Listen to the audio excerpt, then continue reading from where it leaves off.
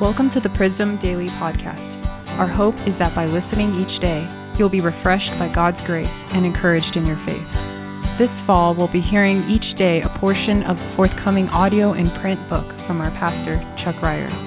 Each day, Chuck will be reading through sections in concert with our sermon series on Prism Church's values. You can hear the Sunday messages on this podcast channel. Painful pathways produce possibility. When I was in the 9th grade, my family went on vacation to Hawaii.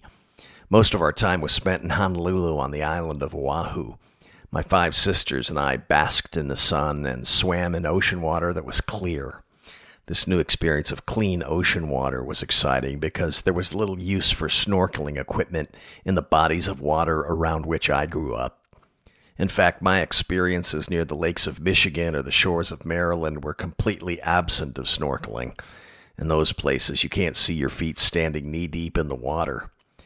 As the only boy in the family, I had a time limit with regard to laying out in the sun. My dad knew from experience that when his rambunctious son got bored, he got in trouble. So one Hawaiian afternoon, he grabbed me and we ventured out for a little guy time. That day, we traveled around to the other side of the island to snorkel in a coral reef formed by an ancient collapsed volcano. As you can imagine, the views inside the park were stunning. The former volcano was now open to the ocean with a white sand beach on the shore. The shallow and the deep waters inside this national park were separated by a coral reef. When we first entered the water, it was fascinating to snorkel around in the crystal clear ocean and bump up against fish that were swimming in the shallow waters. However, after a while, the first section of snorkeling got a little boring. Same fish, no coral, and limited intrigue. However, if you were willing to make your way across 20 to 30 feet of jagged rocks, on the other side were deep waters with innumerable fish species and underwater plant life. The really interesting stuff, the fascinating organic plant life, and the big fish were in the deeper water. But it took an uncomfortable walk across sharp underwater rocks to get to it.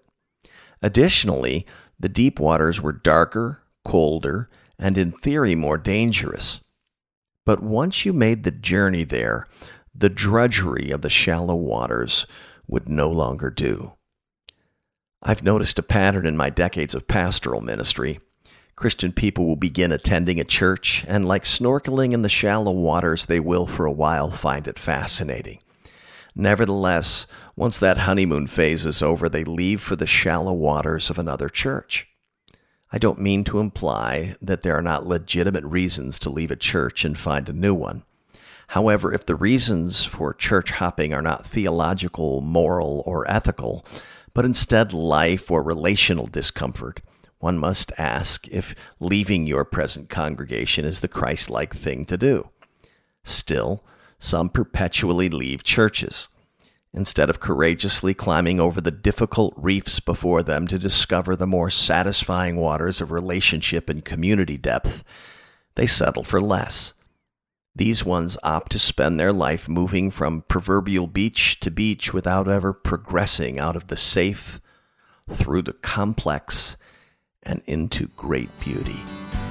You've been listening to the Prism Daily Podcast. If you would like more information about Prism Church, please visit our website, prismchurch.com.